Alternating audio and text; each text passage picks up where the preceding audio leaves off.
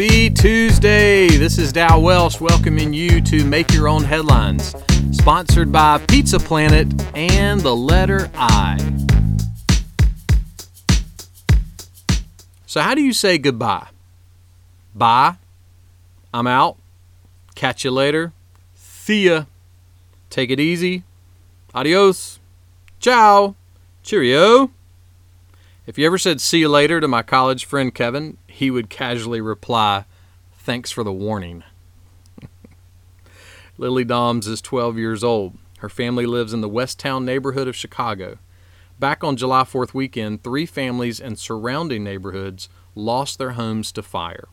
Charles and Belle McClandon had been in their home for 50 years.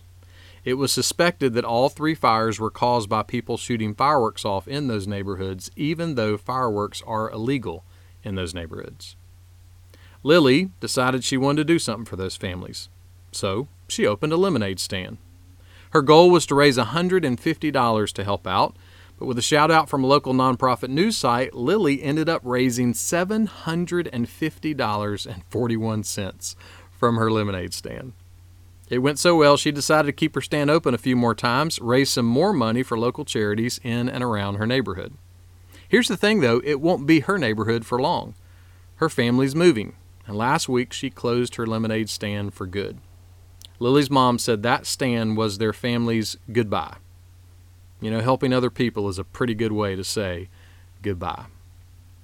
When the Apostle Paul was saying goodbye in his second letter to the people of Corinth, he wrote this: "The grace of the Lord Jesus Christ and the love of God and the fellowship of the Holy Spirit be with you all."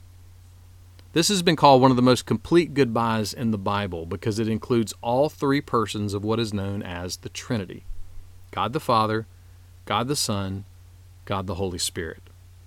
And what does the Trinity bring to the table? Grace, love, and fellowship.